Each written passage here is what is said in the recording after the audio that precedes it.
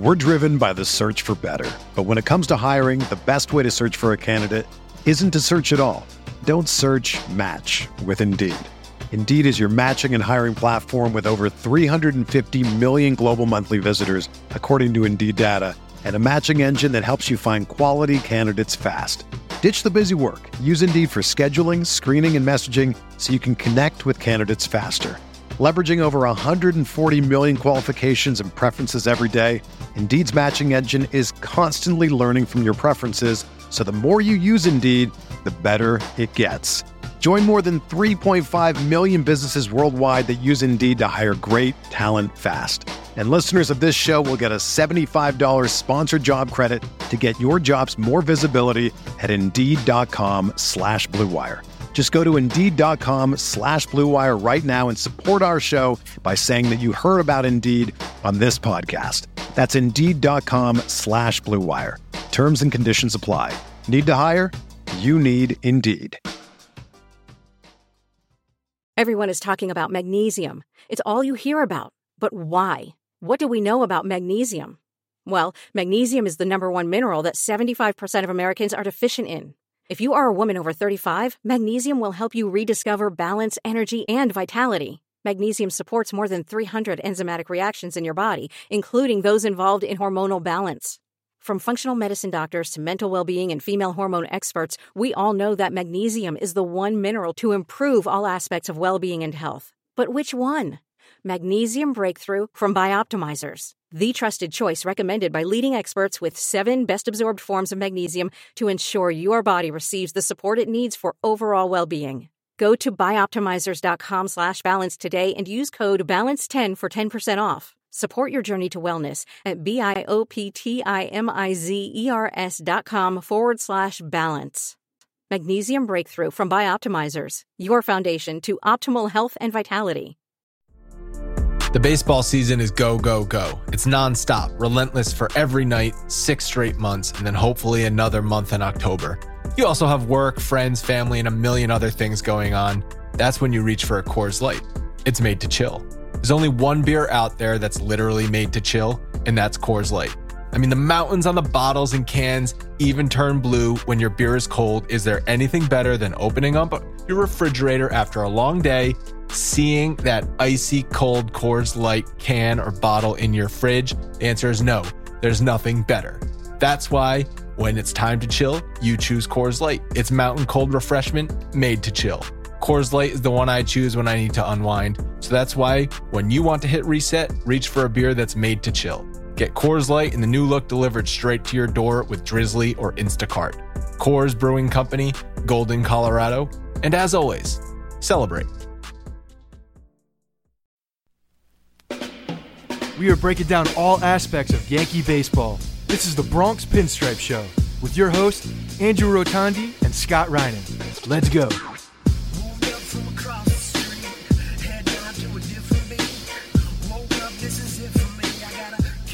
What's up, everyone? Welcome to the Bronx Pinstripe Show, episode 263. On today's show, Bryan Hoch joins us in the back half of this episode. Scott, you had a chance to catch up with him. He has not been on the podcast in a while. But before all that, we have to discuss the Yankees' just terrible, terrible series to the White Sox.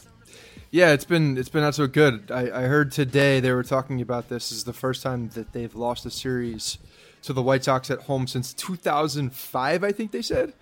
That's a long time. That's a team that obviously does not come into Yankee Stadium and beat up on the New York Yankees. And this week, it did happen, and the Yankees played very sloppy, kind of par for the course, I think, what we've seen. Even though they've been winning some games, you know, as of lately against teams like Baltimore, couldn't do it against Chicago, and really it showed. The sloppiness was very apparent. I was actually pretty surprised at how flat they looked on Monday's game after sweeping the 4-game series over the weekend. It kind of felt like they finally gotten over a hump. They beat the Orioles, who they struggled with all year. You're probably laughing at that at home. It's like, well, they're the crappy Orioles. They're going to lose 115 games this season. What hump are you talking about? Well, the Yankees hadn't been able to beat them, and they swept a doubleheader, and they swept a 4-game series, and it was a good momentum push where the Red Sox struggled that weekend, and they were kind of clawing back into the race. You see the Red Sox kind of having some injuries and all that stuff. You think you get a glimmer of hope, maybe just a little glimmer of hope that maybe the division is not over. They come out on Monday and look like crap. Well, I mean, I think one of the biggest things too, though, is that you see how fast the tide can turn. I mean, because it definitely happened on a dime. It seems like the Yankees were 10 and a half games out, and then all of a sudden you blink your eyes, and they, as of this morning, as of today, before the game, they were 6 games in the loss column. So it can happen quickly if one team is taking advantage of those the losses, but. Yeah, the problem is right now is they're just not playing good baseball, and the reason for that, one of the big reasons for that, is because they are man down big time, and it's not just the guys that aren't there, but it's also affecting them because the guys who are there have to play every day. Even if you would normally get days off, even if you're in a slump and need some rest, these guys have to play. There's nobody else, so I think it affects the guys who are actually there as well. All these injuries. That's a good point. Yeah, hopefully they're going to be manning up in a couple weeks with Didi and Sanchez scheduled to come back once they go west. And then who knows, maybe by September 15th, the final Bronx Pinstripes crew event of the season, Aaron Judge might be at least holding a baseball bat. Can we at least get that at that point? Yeah, dry swings. Can we get some dry humping swings? I mean, It's pretty crazy how he's taken forever, but yeah, this hopefully he'll be able to hold a bat and great scenario would be him actually playing, but it's looking bleak and bleak. But if you are going to the September 15th game, make sure you guys go out and get your tickets. Again, we're doing the promotion for if you bring your crew 10 or more, you get your ticket as the captain of that crew for free. If you do it 5 or more, you get half off of your ticket. So send those messages out. Get your friends together. This is the last one of the season. It's going to be a good time, and it's always fun to kind of celebrate a good season and a fun season hanging out with all the other Yankee fans and the BP crew. And we'll have that all culminated really for September 15th. So go get your tickets. All right, so as we were saying, the current standings, now the Yankees are 7 games in back of the Red Sox because they swept the 2 games against the Marlins. They struggled to do so. They had to walk it off on Tuesday, and then the Red Sox scored 11 runs in the 7th inning after being down early to the Marlins. But they did lose Price. We don't know how long he's going to be out. He took a liner off the wrist. And I'm saying all this because, like you just said, with the Yankees being down, well, the Red Sox are also going through some of this stuff too, with Sale on the disabled list and possibly Price missing a few starts now with that liner. Yeah, I mean, and it's an opportunity that the Yankees have, and really, have to take advantage of it. And they did the job. They did what they needed to do in Baltimore. And, Chicago, who's been playing better. I mean, they're not a good team, but they've been playing better as of late. Came in and just didn't make them. The Yankees made a bunch of mistakes, and the White Sox took advantage of it. And today, we're looking at a guy who's been a minor leaguer pretty much for a long time, and come in and hit his second career home run and drive in all of their runs. One guy, and it's just one of those things where the Yankees played sloppy tonight, but they also had some terrible luck, I think, with Stanton hitting the ball pretty hard. The ball that goes behind the catcher, and they make even a bad throw, but a pick and get Glaber at home. Like, they did everything wrong, and still got it. Still out. It was so frustrating. Yeah, so there's a lot of things that, just the ball certainly didn't bounce their way tonight either. But, they got to take advantage of these opportunities. When you have a Red Sox team that is losing, you got to take advantage of it. Yeah, I think at one point Cone said on the broadcast the Yankees had 6 balls hit over 95 miles an hour, and none of them were hits.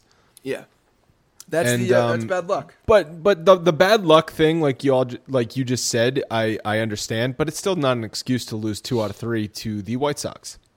Well, I mean, bad luck is bad luck. It definitely contributes to fluky wins like that. So, I mean, if you're going to lose a game and bad luck has to do with it, and you're hitting the ball hard, you're squaring it up and doing those things, they're just not dropping. That's just baseball, Susan. I mean, but they were doing other bad things too. They were doing other bad things also. There were other bad things that happened, yes. But I mean, look, I'm not going to sugarcoat it. They got to beat these teams, but they just they need to at least win the series. That's it. They need to focus on winning the series. The defense, I thought, was atrocious, especially in the first game. They made 3 errors on Monday and then 2 errors on Tuesday. There was a point late in that game on Tuesday where in the series to that point, they had more errors than hits. I know things changed. They stole that win. They totally stole that win with the all the home runs late on Tuesday. But Andujar made a few bad plays at third base. Stanton could not make a play out in right field. And then the Greg Bird dropped easy chest-high throw to lead off the game on Tuesday was kind of just like the cherry on top of everything. But what that meant is Tanaka had to throw more pitches. Lance Lynn had to throw more pitches. The bullpen had to come in earlier. And it just piles up.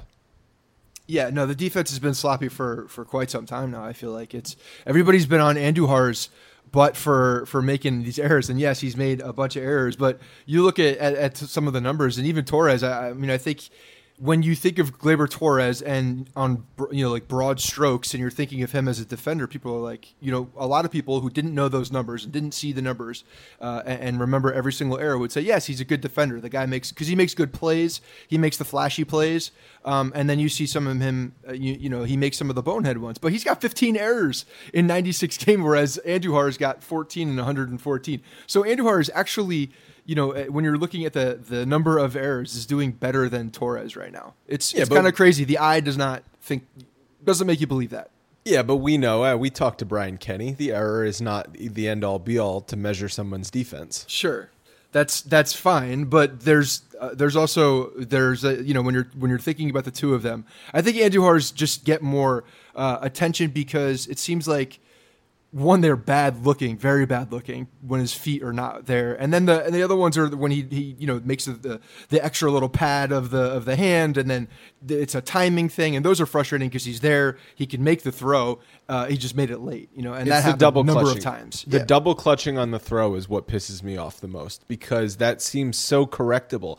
I don't know if that's a nervous tick or what it is, but it's the double crow hop, double tap that really gets him in trouble very, very often. Did you hear the A-Rod breakdown of the drills that they were doing, the Sunday night breakdown that A-Rod had? This was actually some pretty good information. Lay it on me. I must. Yeah, he was talking about where he was working with Andujar, and I don't remember the exact numbers, but apparently Andujar, when he was taking ground balls, he was taking them more casually and doing like a 5-second clip from hitting the bat hitting the ball, fielding the ball, getting over to first. It was like 5 point something seconds or something like that. And A-Rod said that you got to practice that at a faster pace so that you're practicing more like the play. And they were cutting it down to like 3 seconds or something like that, where the ball, he's just getting it in his glove and getting it out of his glove fast. And I mean, that's a good drill that he needs to do. That's probably something that he should work on quite often in the offseason, and get that internal clock down, a second to 2 seconds earlier, because he is taking his sweet ass time over there sometimes. His footwork is not the greatest, so that could also set up to an elongated, way that you throw to first base. There's just a number of things that he needs to clean up, but nice little nugget from A-Rod there. I think what I was talking about this on Twitter a couple weeks ago, that perhaps the most underrated aspect of A-Rod's career is how easily he transitioned from shortstop to third base. Instantly, in the 2004, his first season at third base, first time he had ever played there other than in a stupid all-star game, he was one of the best defenders at third base. So, I don't know, I just figured I'd throw that in there. Yeah, I mean, I know you're such a big A-Rod I wasn't fan. Teeing this up as to like, let's just get on A-Rod for good things, because he went over to first base and looked like a little leaguer. I mean, yeah, how do you explain that? Quick Yankees defensive update stat. This comes from Frank Marco. He does some of our. He writes on the website and he looks up some of the stats that we do on the podcast here. So on July 3rd, the Yankees were plus 17 defensive runs saved as a team, and right now, as we stand here on August 29th, they are -1. So they have really been declining on the defensive side. I think part of it is having Judge out and Didi out. It's very glaring when both of those guys are out. It displaces other people. So Gleyber has to go from from second to short. That weakens second base. And then you have Walker in there, Torres in there, who are not as good defenders as Gleyber, despite the fact you just said the 15 errors. He's still, on the advanced metric side, shows pretty well. And then Stanton, for as solid as he is in right field, is not Aaron Judge. out there. And neither is Shane Robinson or Neil Walker. God, because these guys are going out there as well and trying to play right field too. So yeah, I mean, having Judge out of the lineup and out of the field, playing defense in right field is a huge deal. And then even Didi now has been out at shortstop. So you're switching guys all around. And I mean, you got to give a lot of credit. Like that's a bad number. The fact that they're, they've had that big of a swing. But I got to say, there's a lot of credit that needs to go to Neil Walker. I feel like we crushed him so badly in the beginning of the season. And honestly, this guy has been one of the saviors of this team while these injuries have been happening. He's going out to right field, and yes, he's made a couple bad errors, but he also has played some decent right field. But he's not a right fielder. You can't get on him for making a mistake in right field. Not. He's been an infielder his whole life. Yeah, he played third base today. He's played first and second. Like the guy's played all over the place. Good. And ever since the All-Star break has been hitting. So, I mean, I just want to shout out Neil Walker again because the dude has been unbelievable. And I feel a little bad for the beginning of the season because the guy... Why, though? Because he was actually having a worse offensive season than Chris Carter was last year. We did the comparison metrics. The guy, no, I know that. He was historically bad offensively. But the thing is... We even said, well, this isn't the real Neil Walker. Like, we have that's the reason. Data to show us that Neil Walker is a better Major League player than this. And that's the reason, I think. That's why I think I feel a little bad about him. Because, one, now he's doing well. So, what have you done for me lately? And he's done a lot for me lately. So there's a tad bit of guilt on the amount of hatred that I have spewed towards Mr. Neil Walker. All right, maybe you should feel some guilt for jinxing Sonny Gray this season. I don't feel any guilt for that because he's just that's all him. He's just weak. He's weak between the ears. The injuries are definitely a factor on this team right now. And it's something that I see people bitching about on social media. Well, why is Boone sitting Bird, sitting Romine, sitting Gardner against Rodon, a left-handed pitcher, and playing Shane Robinson, playing Neil Walker, who's not as good from the right side, and playing Luke Voit? Well, what do you want him to do? This is the bench he is given right now. He is not the one who's supposed to go out there and trade for or claim another outfielder on waivers. That's Brian Cashman's job. All Boone can do is play the players that are in the roster. And everyone was loving Luke Voit after the monster weekend he had, so of course he's going to be in there. And then Romine or Higgy offensively, I really don't see that much of a difference. Romine has been terrible offensively lately. And Gardner is hitting 200 in the month of August. So what is Boone to do as far as the lineup construction goes with the players that he's given right now? And he's got to give Gardner a day off here and there. He's got to. I mean, not only is he in a horrible slump, and we know how streaky he is, and part of it is because he plays all the time and plays hard and usually plays beaten up a little bit. So Gardner's got to get his days off. He's not getting any younger. And the fact that, he really hasn't had the convenience for someone to go out there who's worth a damn to go out and play left field for him. Ever since we've gone down with ever since Judge has gone down, he's been playing, all the time. So getting him in a rest against a tough lefty, I don't hate that at all. It's just the problem is the guy who's going in for him. That's the problem. But you got to get that guy a day off here and there. Right. I mean, Gardner's hitting 200 in the month of August, but what is Shane Robinson? He's half that. So literally, yeah, exactly. So, I mean, I guess you could say stop leading Brett Gardner off even against right-handed pitchers. Yeah, I mean, I guess it's just, the thing is with Gardner is he's got to get that rest in between because I feel like he's got that, he needs to reset the engines a little bit. And when you have a full array of outfielders and a fourth and fifth guy that you can actually depend on and can go in there and give you some good at bats and some good field, then you can sprinkle in some days off for him. But I really think that's contributing more to the sinking ship of his batting average and the slump that he's in. I mean, we all know that he goes through slumps in the second half of the season. He's been doing that for most of his career. It's just what happens with him. He breaks down. But there is a point where he can get to a good place, and I think those days off contribute to that. And perhaps an underrated aspect for Stanton, at least, and him playing through all of these injuries, he's been dealing with a nagging hamstring for a while now, and he has only missed one game the entire season, and he's played 82 consecutive games. So at least he's been there every day in the lineup. especially while Judge is out. I know he's struggling. He is on a 6-for-39 slide since he hit home run number 299. I don't know what it is about these players that when they're about to hit another milestone of home runs or whatever it is, it just gets in their head and they can't do it. It happened with A-Rod time and time again with 499, 599. I was going to say 699, then I realized he never got there. I think it's just a little bit of pressing for a lot of these guys when they have those milestones. But, a lot of credit goes to Stanton. Granted, he hasn't been in right field all those times. He was DHing certain times because of the hamstring, and that just brings another guy like Shane Robinson with another start and putting him in the lineup. And again, there's not much that Boone can do because he doesn't have the players that he needs to actually form a decent lineup. Unfortunately, that's the situation right now. They didn't go out and get anybody. Cashman has sat on his hands. Apparently, he either didn't like the deals or they just don't like the players that are available right now. Curtis Granderson, people are pining for. I personally don't think we're going to get much of an upgrade with a guy like Curtis Granderson. And, obviously someone else feels that, or the Blue Jays were asking for something more, which I have a hard time believing, but I don't know. There's just only so much you can do when those players are not in your clubhouse and you have, the guys that you're given. Yeah, and rosters are expanding in a few days at this point. So, Shane Robinson will still be there, but at least they can use other pieces during that time as well.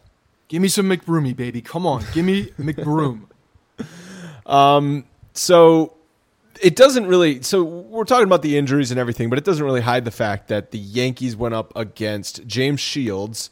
Lopez tonight, who has been really not good the entire season, and Rodon, who has been good and got shut down for pretty much 3 straight games. The only time they had an offensive outburst was late in the game on Tuesday when they got into the bullpen of the White Sox, and Andujar, Hicks, and Walker all hit the home runs. Basically 2 guys with 15 losses. Didn't Alex Cobb have 15 losses when he came out and basically shut the Yankees down the first time they faced him? The Alex Cobb and James Shields, who I think also has 15 losses. That's a big game, James. Lot of losses for those 2 pitchers, and then just completely shutting down the Yankees. It was big game James Shields versus big guy Lance Lynn on Tuesday. Yeah, and apparently James Shields turned back the clock and was able to pitch like he did, back when he was actually big game James with the Royals. But, the guy's been around for a while. He's a crafty guy. I think he tied either strikeouts or wins or one of those with Jim Palmer. So he's climbing the list of all-time greats because he's been around for a long time. What is he, 35, 36 years old? I feel like James Shields has been in the league forever. Yeah. And he's been on a million teams after he left Tampa. Yeah. I'm pretty sure that when he was when he started he was in the league young. So I think that's one of the reasons why he feels like he's been around forever. And he's old. I think he's 35 or 36 years old. So. Well, doesn't that worry you, though, that a guy like James Shields is able to pitch well against the Yankees lineup? He was able to get through Gardner and Stanton and Hicks and Andujar and Gleyber Torres. Those are all guys who are going to be in there in a 1-game wild card or hopefully deeper into October. Doesn't that worry you? What happens when they go up against a good pitcher? Yeah, they'll level up to their competition. Isn't that what we do? Why didn't they level up to Rodon, though? He's having a good season. His ERA, he's got a great ERA this year. Yeah, he's still wearing a White Sox uniform, so they didn't level up because of that. I got no answers for you. There's no rhyme or reason why this team takes days off and then all of a sudden puts up, a 10 spot on a particular day. There's no rhyme or reason for it, honestly, because some of these we're seeing at home, and then some of them we're seeing on the road. Judge is no longer. We don't have no idea when he's going to be back, if he's back at all. When I was talking with Hoch, we were talking about that. He thinks he's going to be back. He feels like he's going to be back. And he does talk about, as we kind of spoke about last episode, about this being a pain tolerance issue. If it does come down to that they don't think that he can re-injure the hand by just going out there and playing. So eventually, it very well could be a pain tolerance issue, and he may be coming back when he's still feeling pain in that wrist at some point, as long as it's low enough for him to tolerate. So, it's going to be tough sledding down the stretch for sure. That's what I had said last time, that I really see that happening, is that just give it a shot. if he can come back in the last week of the season and play through it and be decent, then great. But if not, then you just hang it up for the season, unfortunately. I can't believe this is what we're saying. A full month and he got hurt on July 26th. It's now August 29th. He was supposed to be back for a week already, was the original estimate, which I am shocked by because the Yankees always overestimate things because it's just the classic under-deliver. What is it? Underestimate, over-deliver, right? Is that how the saying goes? That's what they usually do. Instead, they overpromised and under-delivered. Yeah, they don't usually do that. And, I think when the injury first happened, Judge kind of downplayed it himself too, and almost talked about it like, it wasn't that big of a deal. And now a month later, he's still on a, he's gone from a 5 to a 4 on the pain scale. Is that a pain scale of 1 through 5, or is that a 10 scale? He said it's a 1 through 10 scale. Okay. So I mean, we're still, he's not like he's making a ton of progress at a quick pace, and we're running out of games. So. There are a whole other element. There's a lot of other stuff that goes into that too, like rehab. How are you gonna rehab when the minor league system is their season's closing up soon too? There's a bunch of things going into getting him back and getting him game ready. At what point?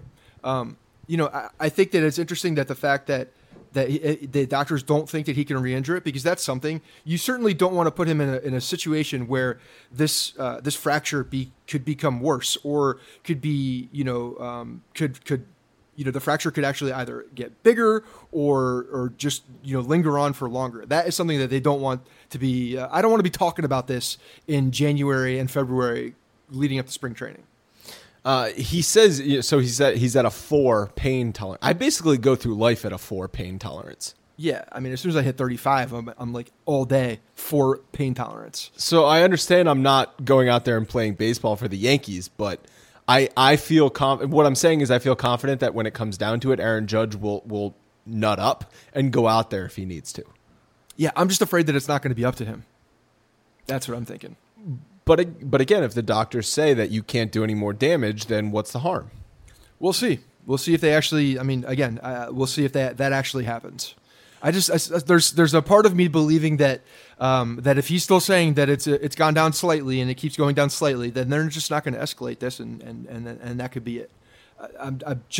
I could see that happening because he's such a big deal to this organization, and he's still the face of this franchise. No matter who else is on this team, he's the guy. So do you think this is just a conspiracy to get Judge into some Rail Riders playoff games? No, I don't think it's a conspiracy for that, but I think they need to hurry their asses up. If this is going to happen, we need to get some progress on this goddamn hand. Well, at least, I mean, the Yankees have Detroit coming in, another crummy team for 4 games, and then the big West Coast trip. It's kind of their last test of the season. 3 at Oakland, 3 at Seattle, and then 3 at Minnesota. And then I know they have the Red Sox twice in the final two weeks of the season. Hopefully those games matter, but there's a chance they don't really matter. So that West Coast trip, I think, is the last big test we're going to see this team have. Yeah, unless it's not, right? Unless they actually go out there and play well, and then there is something more to play for as far as a first, as a first place finish. Or the other thing is, I mean, if these guys were to go out there and stumble on the West Coast, then then the rest of the games actually matter quite a bit. Big games, yeah. You just right, and so 27 games in September, 16 of them are on the road. Yeah, I feel like in 2016, where it seemed like from June through the last game of the season that every single series was, you had to win this. It was a must-win. Or it seemed like they went 500. It didn't matter. They would just go 500. It seemed like, but it was at like a very pivotal time. It felt like where they were all important, and I think now is very much like that. Whether you're playing for the wild card because you're playing those teams, or if you do beat those teams, then hey, you got a division to pine for too. So, there's still a ton to play for. Before we get on to the Bryan Hoch segment, any final thoughts from Severino's start on Sunday Night Baseball? I know you did a couple minutes just talking about Sevy's start, but you think it's another baby step forward for him? It didn't feel like a step backwards. That's what I'll say, because it didn't really seem like a step forward either. It was just neutral. He just was treading water. But that's what I feel like we've been seeing for the past 5-6 starts. It's like the guy has been like, you see parts of what you love, and you see the flashes of those great pitches and the put away stuff, but at the same time, one, I'm not seeing the confidence level. I'm certainly not seeing that. That swagger is not there. And that to me is very telling about how he's going and how he thinks he's going. If he thinks he's going well and he's got the confidence to do that, we're going to start seeing that more, that confident guy coming off the mound, getting pumped up and just mowing people down and being aggressive with them. And right now it still seems like he's having trouble putting people away. That's the big thing. That's exactly what I was going to say, because every single time it's 100 pitches in the 5th inning. Right. When it used to be 100 pitches in the 7th or the 8th inning. Yeah, it's like this has been a friggin' spreading virus on this team. 100 pitches through 5-6 innings. But he's fallen into that same problem where he's just, he's not putting guys away. He's not really pitching to contact as much, or to outs as much either, because you'd start to see that the pitch count go down too. So there's guys fighting off at bats, I think, too, and that to me right there. When you see a guy that's fouling pitches off instead of either making weak contact or just swinging and missing, because the swings and misses aren't coming at the rate that they were the first half. That's what's troublesome. When you see a lineup that the Baltimore Orioles put out there that with guys that are fighting these pitchers off, first half Severino's blowing those guys away. 12 total swings and misses on the night, 4 on the fastball, 5 on the slider, 3 on the changeup. It's every count, 2-2, 3-2, bunch of foul balls. He just really struggled to put hitters away. And he got the win. It was his 17th win of the season, which leads the American League. And the Yankees are 21-6 in his starts, which is all you can ask for when you send a guy out there to the mound. But we're still holding out hope that the April, May, and June Severino returns, because I've said it 1,000 times. You've said it 1,000 times. I think that's the only way this team can win a World Series. Well, yeah, that, and they need to get guys back healthy and actually playing well too. I mean, there's so many more there are so many more cogs to that equation at this point because of what's happened with injuries. But yeah, I mean that's one of the things that they must have. It's a must have. Severino being right, being the guy that they can depend on as their number one. Is absolutely one of the most important parts. And yeah, they're going to get him more days off too. They've been resting him longer in between starts. So I expect them to continue to do that. And especially when the rosters expand, I think we'll start to see some days off potentially for some of these other guys, or at least just adding a 6th starter in there. Maybe Sonny Gray gets another start here and there. You can absolutely see that happening, just to get these guys more rest. All right, that's going to do it for us. Again, remember to, if you want tickets to that September 15th event, tell us why you are an obsessed Yankees fan in the iTunes reviews. On the show, use hashtag BP Crew to enter that. Also, submit mailbag questions for the upcoming Monday show. You can do that at bronxpinstripes.com/podcast, or you can tweet us, or you can post in the Facebook group. Stay tuned for Bryan Hoch. And of course, NAS are the letters that spell. My poetry's deep, I never felt. Not like half man, half amazing. No doubt. Not like life or death.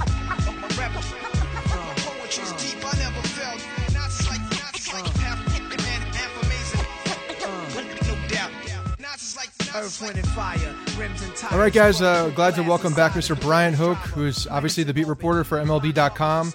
For the Yankees, been covering the Yankees in and out. Wanted to get him back on the show so that we could get kind of a pulse of what's going on in the clubhouse, in the dugout, and everything that's happening with New York. So, Bryan, welcome. I appreciate you coming on.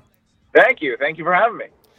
So, as of today, we're recording on Wednesday, the day before we release the show. But the Yankees are 6.5 back, 6 in the loss column. Obviously, they've made up some ground in the past, week or so. I think a lot more than most Yankee fans expected. But do you expect a final rush? Do you think that this is possibly something where Boston is actually hitting that that late season? I don't want to call it a block, but maybe just a little bit of a speed bump with the injury to Chris Sale and just the fact that they haven't really lost much this whole season. Well, that's the thing, and I think that they are having a historic type of season here, and I think they were overdue to have kind of a dip the way they are here. The way things look earlier in this season, I figured that this was going to go down to the wire in the American League East, and these two teams would be very closely connected going into September. And I think that if there's any chance that those last three games at Fenway Park can be meaningful, I think that's going to be awesome to watch. I think it's going to be great theater. Obviously, there's a long way to go between now and then, but as you said, it was a double-digit deficit in the AL East, and now suddenly they look within reach. Having 6 games head-to-head, I think that it should be fun to have these two teams fighting for something in September.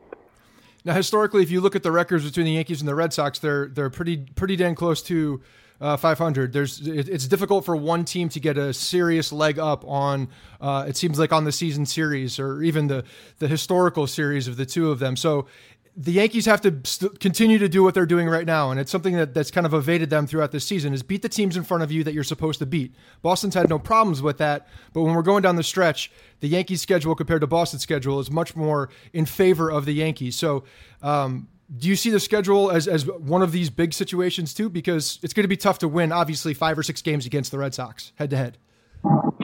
Sure, and I think it's meaningful, and when you look at how Boston performed against the rest of the American League East this season, I think that that's the big difference there, that the Yankees were not able to take care of business for the most part against Baltimore. I know they just finished up a 4-game sweep against the Orioles, but for the most part they have struggled with Baltimore, they've struggled with Tampa Bay, and the Boston has just kind of steamrolled past those guys, and when you count those games up at the end of the year, they do make a huge difference. So the Yankees do control their own destiny, which is not something you could have said 2 weeks ago. But, that is a huge part of it, that the Yankees have to take advantage against these softer teams that they're playing here. The White Sox, for example, this week come in, and even though they've been playing better ball of late, that's a series that the Yankees have to win in their own house. All right, so let's start narrowing down and start talking about the team and some of the things that are happening inside the team right now. Obviously, first base is a big situation in Yankee land. Everybody is looking at Greg Bird and just either wondering if this guy's ever going to get to the place where we've seen him flash, or that the expectations are, or if this is just going to be the continuing saga of Greg Bird not living up to expectations. And then the deal with Luke Voit coming in and having that great series against the Orioles, and has continued to play well against the White Sox. So what are you seeing at first base? Is this going to be a platoon for the rest of the year, or is Voit now starting to edge out the job in Boone's head? Yeah, Voigt's been a nice little surprise to this team. I think that his first impression wasn't great. He went down there to AAA, straightened some things out, came back on a mission, and really tried to not do too much. You always hear guys talk about saying, right, don't try to do too much, just stay within yourself. And I think he's done a good job of that. Obviously, had a big series down there in Baltimore, as you mentioned, impacted the ball a lot, and it showed some of why the Yankees wanted to go get him. But in Bird's case, the frustration is just kind of oozing out of him at this point. Hit 3 balls on the button last night, had nothing to show for it. Obviously dropped that ball that was thrown to him in the first inning, and that I kind of laughed out loud at that, and he basically said, "Oh man, just what I need right now is to make a error on a very easy play there." So it's been a tough go for Greg Bird. I think a lot of what you've seen is fatigue. I think that having an aborted spring training there, missing a lot of the season. Coming back after not playing a full season last year, I think there's definitely something to that. I don't want to make a ton of excuses for Bird, because at the end of the day, he's got to put up the numbers that the Yankees expect him to, and he clearly has not done that. But you've seen glimpses of it. You saw it last year in September in the postseason. I mean, against dominant pitching, not every left-handed hitter can take Andrew Miller out the way he did. So it's in there.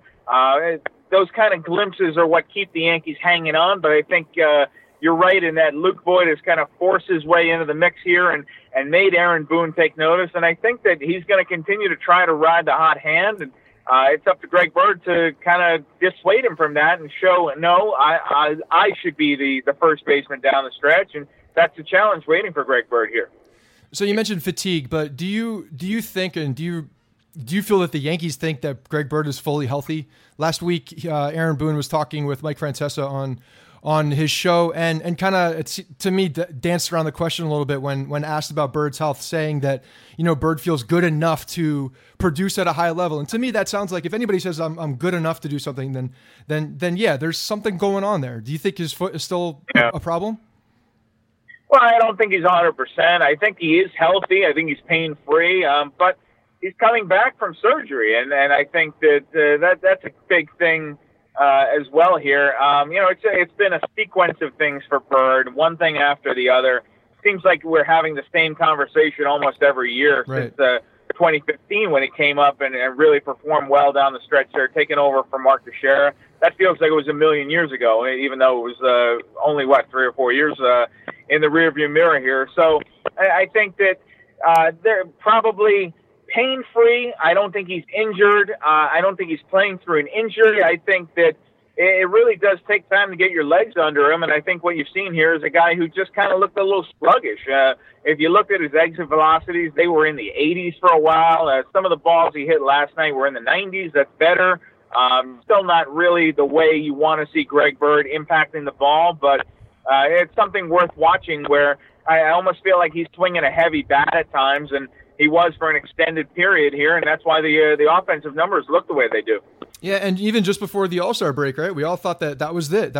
This is Greg Bird coming out of this sluggishness, and he's starting to hit again, and he finally does have his legs under him. And then, when they get back from the All-Star break, he's just he hasn't found that stroke at all. With the bat. So it's frustrating to watch, I think, for a lot of Yankee fans, and just to see these flashes in the pan. It's almost when is this flash going to be a more of a consistent ball player? That is what frustrates Yankee fans, because you've seen glimpses of it. It's in there. He's got the potential to do it. I mean, this is a guy who was the Yankees' top position player prospect. That wasn't by accident.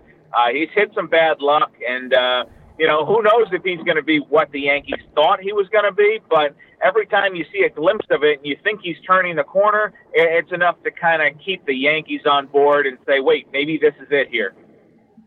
Speaking of bad luck and these injury bugs that seems like they've taken over the Yankee season at times, but Aaron Judge, obviously a huge story. The original estimate was 3 weeks. Cashman has come out and said that, maybe that was a little presumptuous and a little aggressive, but it's been over a month now. And, the quote that Judge gave talking about the pain being at a 5 2 weeks ago, and now it's at a 4. That's concerning. That's very concerning to me. It sounds like, it's only gone down just a little bit. So is this something that, that you're concerned about, that potentially Bird or that Judge may not be back? Because I got to believe they're going to be extra cautious with him.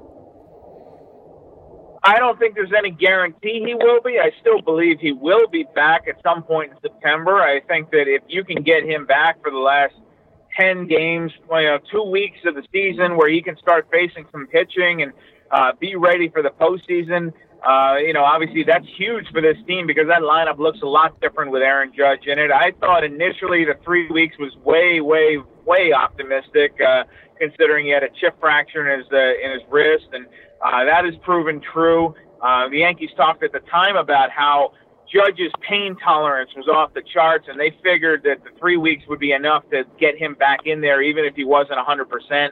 I'm thinking back, I remember the Yankees talking about how jump tolerance was off the charts, and he was a guy who could handle pretty much anything. And I think Judge is probably in that group as well, but we're talking about a broken wrist here, and whether you want to call it a chip fracture or whatever it is, it's a broken wrist. So he says it's sore to the touch, it's sore when he rotates his wrist, and when you're talking about trying to turn on a 97-mile-an-hour fastball, I can't imagine that that's going to be very easy for him. So as he did say yesterday, it's down to a 4. I assume that's on a scale of 1 to 10. Hopefully it's not on a scale of 1 to 5. Right. But doing the simple math, you're running out of time for that to get down to a 0 if it really is taking 2 weeks to drop a point there. So, you hope for some progress. He says it's getting better every couple of days, but the fact that he still has not been able to pick up a bat and even take a dry swing with it, that is concerning to me. Is this a situation where the Yankees will feel comfortable if there is some pain and it's more of a pain tolerance thing rather than him going out there and re-aggravating an injury? So is this something that they would send him back out if he was able to manage the pain? I think so, because this is a situation where they've told him he's not going to require surgery. It's going to heal. Yeah, I think that, look, if this had happened in November, you would have no issue about being ready for spring training. So he'll have the whole offseason to rest. And, he said you want to get it down to a 0. Well, my thought is if it can be at a 1 or a 2, is that enough to get him back in the lineup and start facing some pitching? And so, that's a question only Aaron Judge really can answer. He's the only one who knows what's going on in his body. But I think that as soon as he goes in there and says, yeah, it's good enough to swing a bat, they're going to say, go for it, go ahead. Because, as I said, it's a much different team when you have Aaron Judge in that lineup. And you've seen them call up a guy like a Shane Robinson, and that's a direct result of not having Judge and having to be kind of gauge Giancarlo Stanton. He's playing through that tight hamstring, and he's done it without complaint. But I think that getting Judge back would be huge for this team. I think that goes without saying. And they're running out of minor league games for him to get into as well. And I think that's another concern. You might have to manufacture some at-bats for him, send a pitcher down there to Tampa or whatever you do, maybe out on the field at Yankee Stadium, and let him rack up some at-bats. But there's a lot of moving parts to it, and it would have certainly been a lot easier for the Yankees had that 3-week timetable been accurate. Do you think they were using that 3-week timetable when they were trying to make a decision on whether they need to go out and get another outfielder? Because, obviously they've been trotting out Shane Robinson into the outfield at a much higher percentage of time than I think anybody expected. So does that original time frame go back down to, the decision that they made to really not go out and get somebody else? That's a good point. That might have been a part of it. I know that the Yankees have been kind of monitoring the situation out there. They haven't seen anything they've wanted to go after, but I figured as soon as a guy like a Curtis Granderson cleared waivers, I thought that made a ton of sense for this team, just based on if you look at what's down there at system. I know they went and signed a guy, Quentin Berry, just to kind of give some minor league filler there.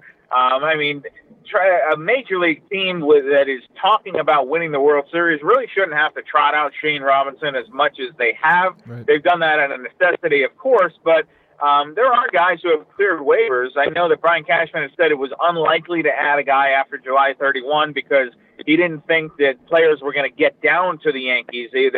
Any player of value was going to get claimed ahead of that. But there are some pieces out there, so maybe a couple days left here. I won't be surprised at all if the Yankees go out and get an outfielder. I think that's kind of overdue. Maybe they were just waiting on Judge and believing Judge would come back. But at this point right now, I think you have to operate as though he's not going to come back, and what you do get out of him is going to be a bonus.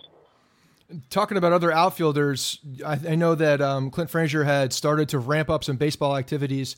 Is there any more news on him? Is this something where they're expecting him to come back, or is it just kind of a wait and see thing still because it's so hard to obviously predict any kind of injuries with the going on with the head and his concussion? Well, and I should have brought that up earlier when we're talking about Shane Robinson. That's the real tragedy.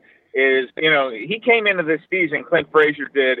On the outside looking in, it was, how is this guy ever going to get some playing time behind Aaron Hicks and Brett Gardner and Aaron Judge and Giancarlo Stanton and Jacoby Ellsbury? He's like the sixth man down here. And it turns out you look up here in late August, early September, and if he had been healthy, he was going to get a ton of at-bats for this team, and he would have gotten a real opportunity to show what he could do. Unfortunately, that just didn't happen, and I know he's frustrated down there. He's doing baseball activities in Tampa. That's a very vague term, sure. But what that tells me is he's taking some batting practice. He's hitting. He's running a little bit. He's playing catch in the outfield. But until he really starts to get into games, and that hasn't happened yet, it's really hard to kind of accelerate it. So clearly there's some issue here with the post-concussion migraines that is still bothering him and keeping him out of game action. And that really is too bad because what we've seen at Clint Frazier at the big league level, he's a difference maker, and they don't even need a difference maker. They just need somebody who's a little bit better than a league average replacement guy like Shane Robinson is. And Frazier's certainly that. He could have been an impact player in this postseason push, but just didn't work out that way. Yeah, and like you said, they're running out of minor league games too for guys to get in there and get their legs under them and get some baseball activity. So certainly the time is not on his side as far as getting back into something like that. And you know what? Looking forward into Clint Frazier, it's I think everybody talks about the the unfortunate circumstances that they're in. But the Yankees are going to have a decision to make, I think, in the offseason, right? With Brett Gardner, with the option and Clint Frazier as a potential guy. At this point now, they're not really sure what they're looking at with Clint Frazier with these injuries as well. It seems like Gardner is almost locked in for that option now.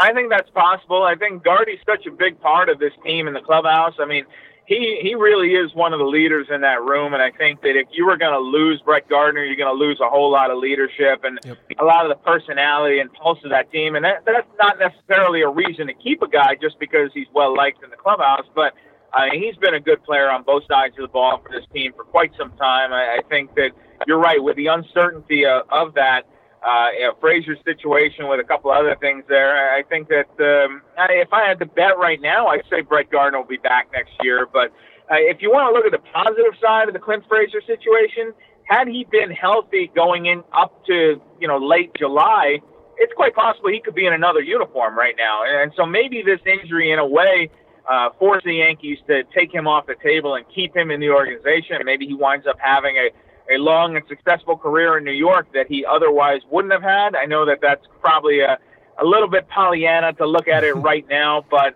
the way that his season has gone, you try to take every sliver of optimism you can. Yeah, I feel like he's deserving of a little glass half full analysis. I think it's the kid deserves that at this point. Going on the other side, talking about Severino, we've seen him not be the same guy that we saw in the first half, and obviously it's going to be difficult to duplicate what he did in the first half because he was just so dominant. But we've seen, similar to what we were talking about with some of the other guys, we've seen flashes of that old Severino in the last 7 starts or so.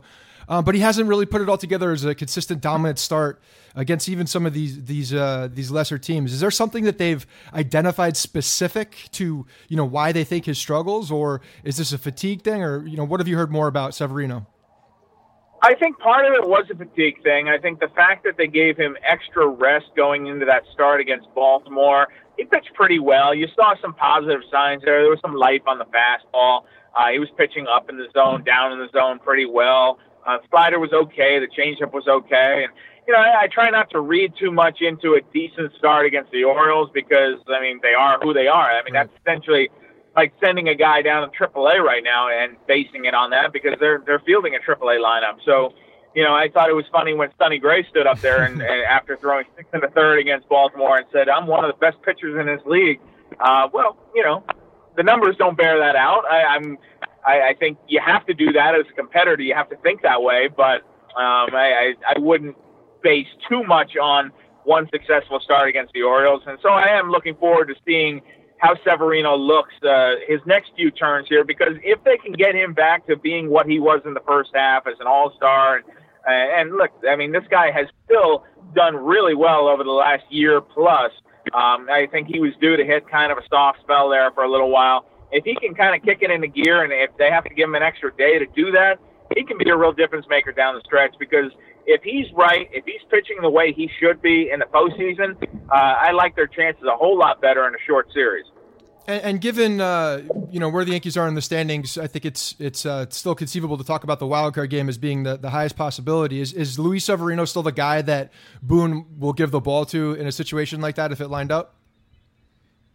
He is for me. I think that, obviously we've kind of asked Boone that in a few different ways, and he sidestepped it. And as he probably should, it's a month away, and so much can happen between then. But I think that, even forgetting what happened last year in the wild card game where he got 1 out and the bullpen had to go get 26 more outs against Minnesota, I think that Severino would be my guy in a do or die, win or go home game.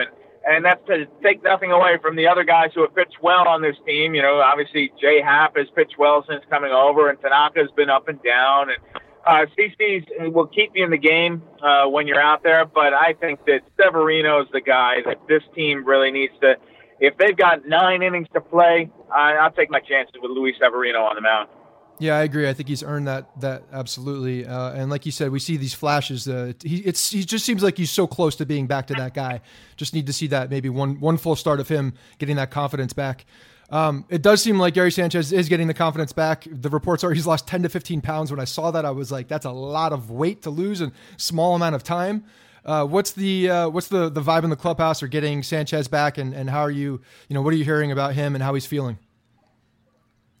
That really is crazy. I mean, that is a lot of weight. I got to find out what his secret was. maybe give that a try. To be honest with you, Boone has said that Sanchez's conditioning right now is as good as it's been at any point this season, which is almost to me kind of like a backhanded compliment. Like, right. Why wasn't your conditioning that good earlier in the year? Regardless, I think that if he can come back and be the guy that the Yankees thought he was supposed to be, or anything like he was last season, that again is an impact performer in that lineup, because they really haven't had it yet this year. I mean, you look at his numbers last year and compare them to this year, it's night and day. And you say, what happened to Gary Sanchez? Well, maybe that's some of it. Maybe carrying around that extra weight did not work out for him, obviously. I'm looking forward to seeing what this new refreshed version of Gary Sanchez is going to look like out there. The numbers down at AAA, he seems to be hitting the ball pretty well. And they're saying he's going to catch a couple more games for Scranton and could be back as soon as this weekend. So at the very latest, he should be in the lineup for that Labor Day game against the Oakland A's out there at the Coliseum. I think he could be back even sooner than that. And they could certainly use him, because they've gone pretty far with Austin Romine and Kyle Higashioka behind the plate. And those guys have done a decent job. But if Sanchez is right, I mean, there's no question that he is premier side. I really do believe that. And they're going to be a better team if Gary Sanchez can come back and take care of business the way he should be. Was there any? I don't want to say animosity, but different feelings in the clubhouse after the whole not hustling, to the ball, after the quote hustle gate of Gary Sanchez, as Twitter, duly named it. Was there anything in the clubhouse that was that affected any kind of personal relationships, or any vibe you caught of the guys, kind of looking at him sideways? I didn't hear anything about that. I don't think guys thought he was dogging it. I think it turned out he was injured. And so I think that if it had turned out he wasn't injured, maybe that would have been a different case. But that's a legitimate injury, a groin strain. And I think that a lot of guys in that room have dealt with similar things. So I don't think anybody was looking at him sideways and saying, this guy's not hustling, this guy's not trying out there. I think I think that it looked bad. The optics were certainly terrible. The Yankees lost the game because he couldn't get down the first baseline. And let me just say that it was a good thing that he turned out to be hurt, because if it didn't, I think that really does impact what people would have thought of Gary Sanchez for quite a while. Yeah, no, I agree. Last thing, Brian, the September call-ups are coming up.